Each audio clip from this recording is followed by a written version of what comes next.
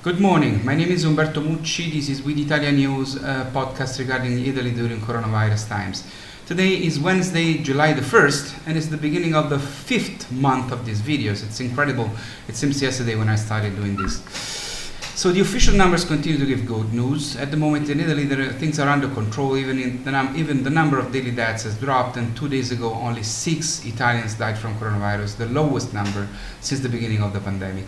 The judicial investigation of the management of coronavirus in Lombardy has discovered that between November and December 2019, there were already 110 abnormal interstitial pneumonia in the hospital of Alzano Lombardo in the province of Bergamo, where it all began. Maybe all of them had coronavirus, but there is no certainty because no swabs have been done on them. What's sure is that 40 of them were hospitalized for unrecognized viruses at the time, and only after February 23rd they were tested and became officially infected with coronavirus.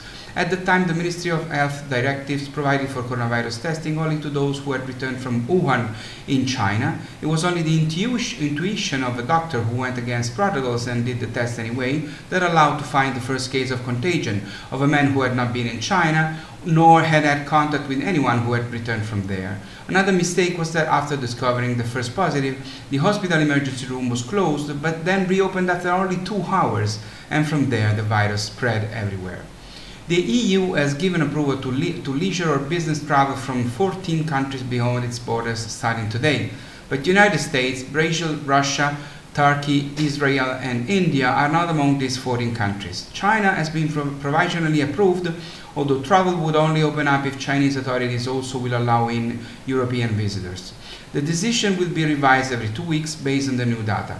Italy immediately decided it would keep quarantine restrictions in place for all travelers whose flight come from outside the EU, but this decision could be useless if border controls between European countries are not reintroduced. Otherwise, a citizen of one of the countries on the list admitted today could arrive in Europe in another country and then come to Italy from there, and it would not be possible to impose quarantine on him or her.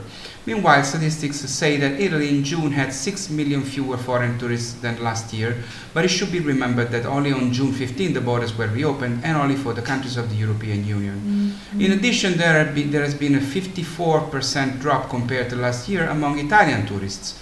Almost 4 million Italians have given up taking their holidays in June due to the uncertainties and economic difficulties generated by the coronavirus.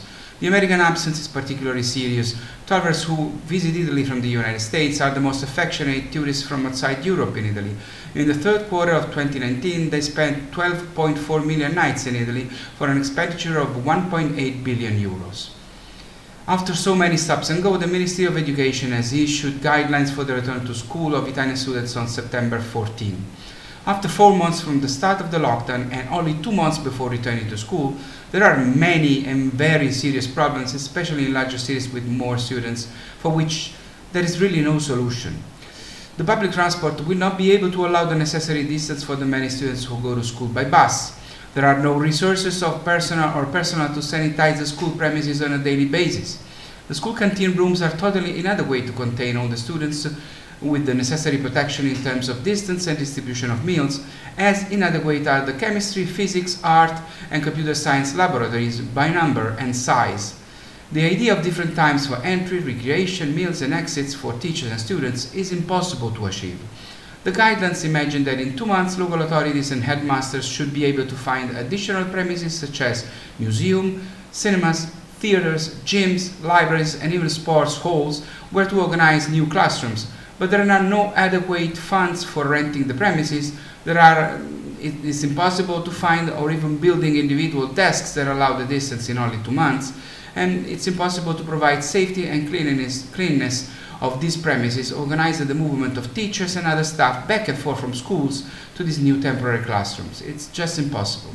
School buildings works are foreseen by the guidelines, for which in only 2 months and in summer, one should think, plan, make a call for tenders, wait for the answers, carry out the works and have them tested by the public inspection services. It would take 2 years, not 2 months, with the Italian bureaucracy. And finally, 200,000 substitute teachers would have to be found if only the classes were as numerous as in previous years, while to provide more distance, they should be less numerous, and then we would need even more teachers. Those substitute teachers, as every year, will be assigned to classes only after the beginning of the school year. Not to mention the problem of those teachers who are more at risk for coronavirus due to medical conditions or because they are over 55 years old, almost half in high school and a third in primary school, they should be protected even more. All this, it is good to remember, if in September the numbers of the spread of the virus will be as good as today. Otherwise, we will return to distance learning online without any investments in computer infrastructure, broadband connection, and equipment to improve the conditions in which teachers and students have been teaching and learning from March to June. It's a real disaster. Today's story takes us to Bolzano in Trentino Alto Adige, where the Vinci Market, a solidarity supermarket that provides help to families in need, operates. You don't buy with money there, but through points at the local social cooperative awards. In the last 3 months, the number of people authorized to buy at the Vinci Market has increased by more than a third, and 140 families have needed help. In addition, during the quarantine, families were no longer able to visit the shop, but volunteers from the market brought parcels and food to their homes. So even in Trentino Alto Adige, which is the richest region in Italy and with the best quality of life on average, there is a lively and concrete Italian spirit that means help, solidarity and voluntary work. When it comes to helping others, Italy is united, and even in this, wonderful. That's all for today. I'll see you on Friday. Please stay safe and stay healthy. Things are not going well in some places in the United States, so please do not underestimate this virus. We will exit from all of this, but all together. But for now, do not underestimate the virus. Please, please do not do that. I'll see you on Friday. My name is Umberto Mucci. This was With Italian News. Ciao from Rome.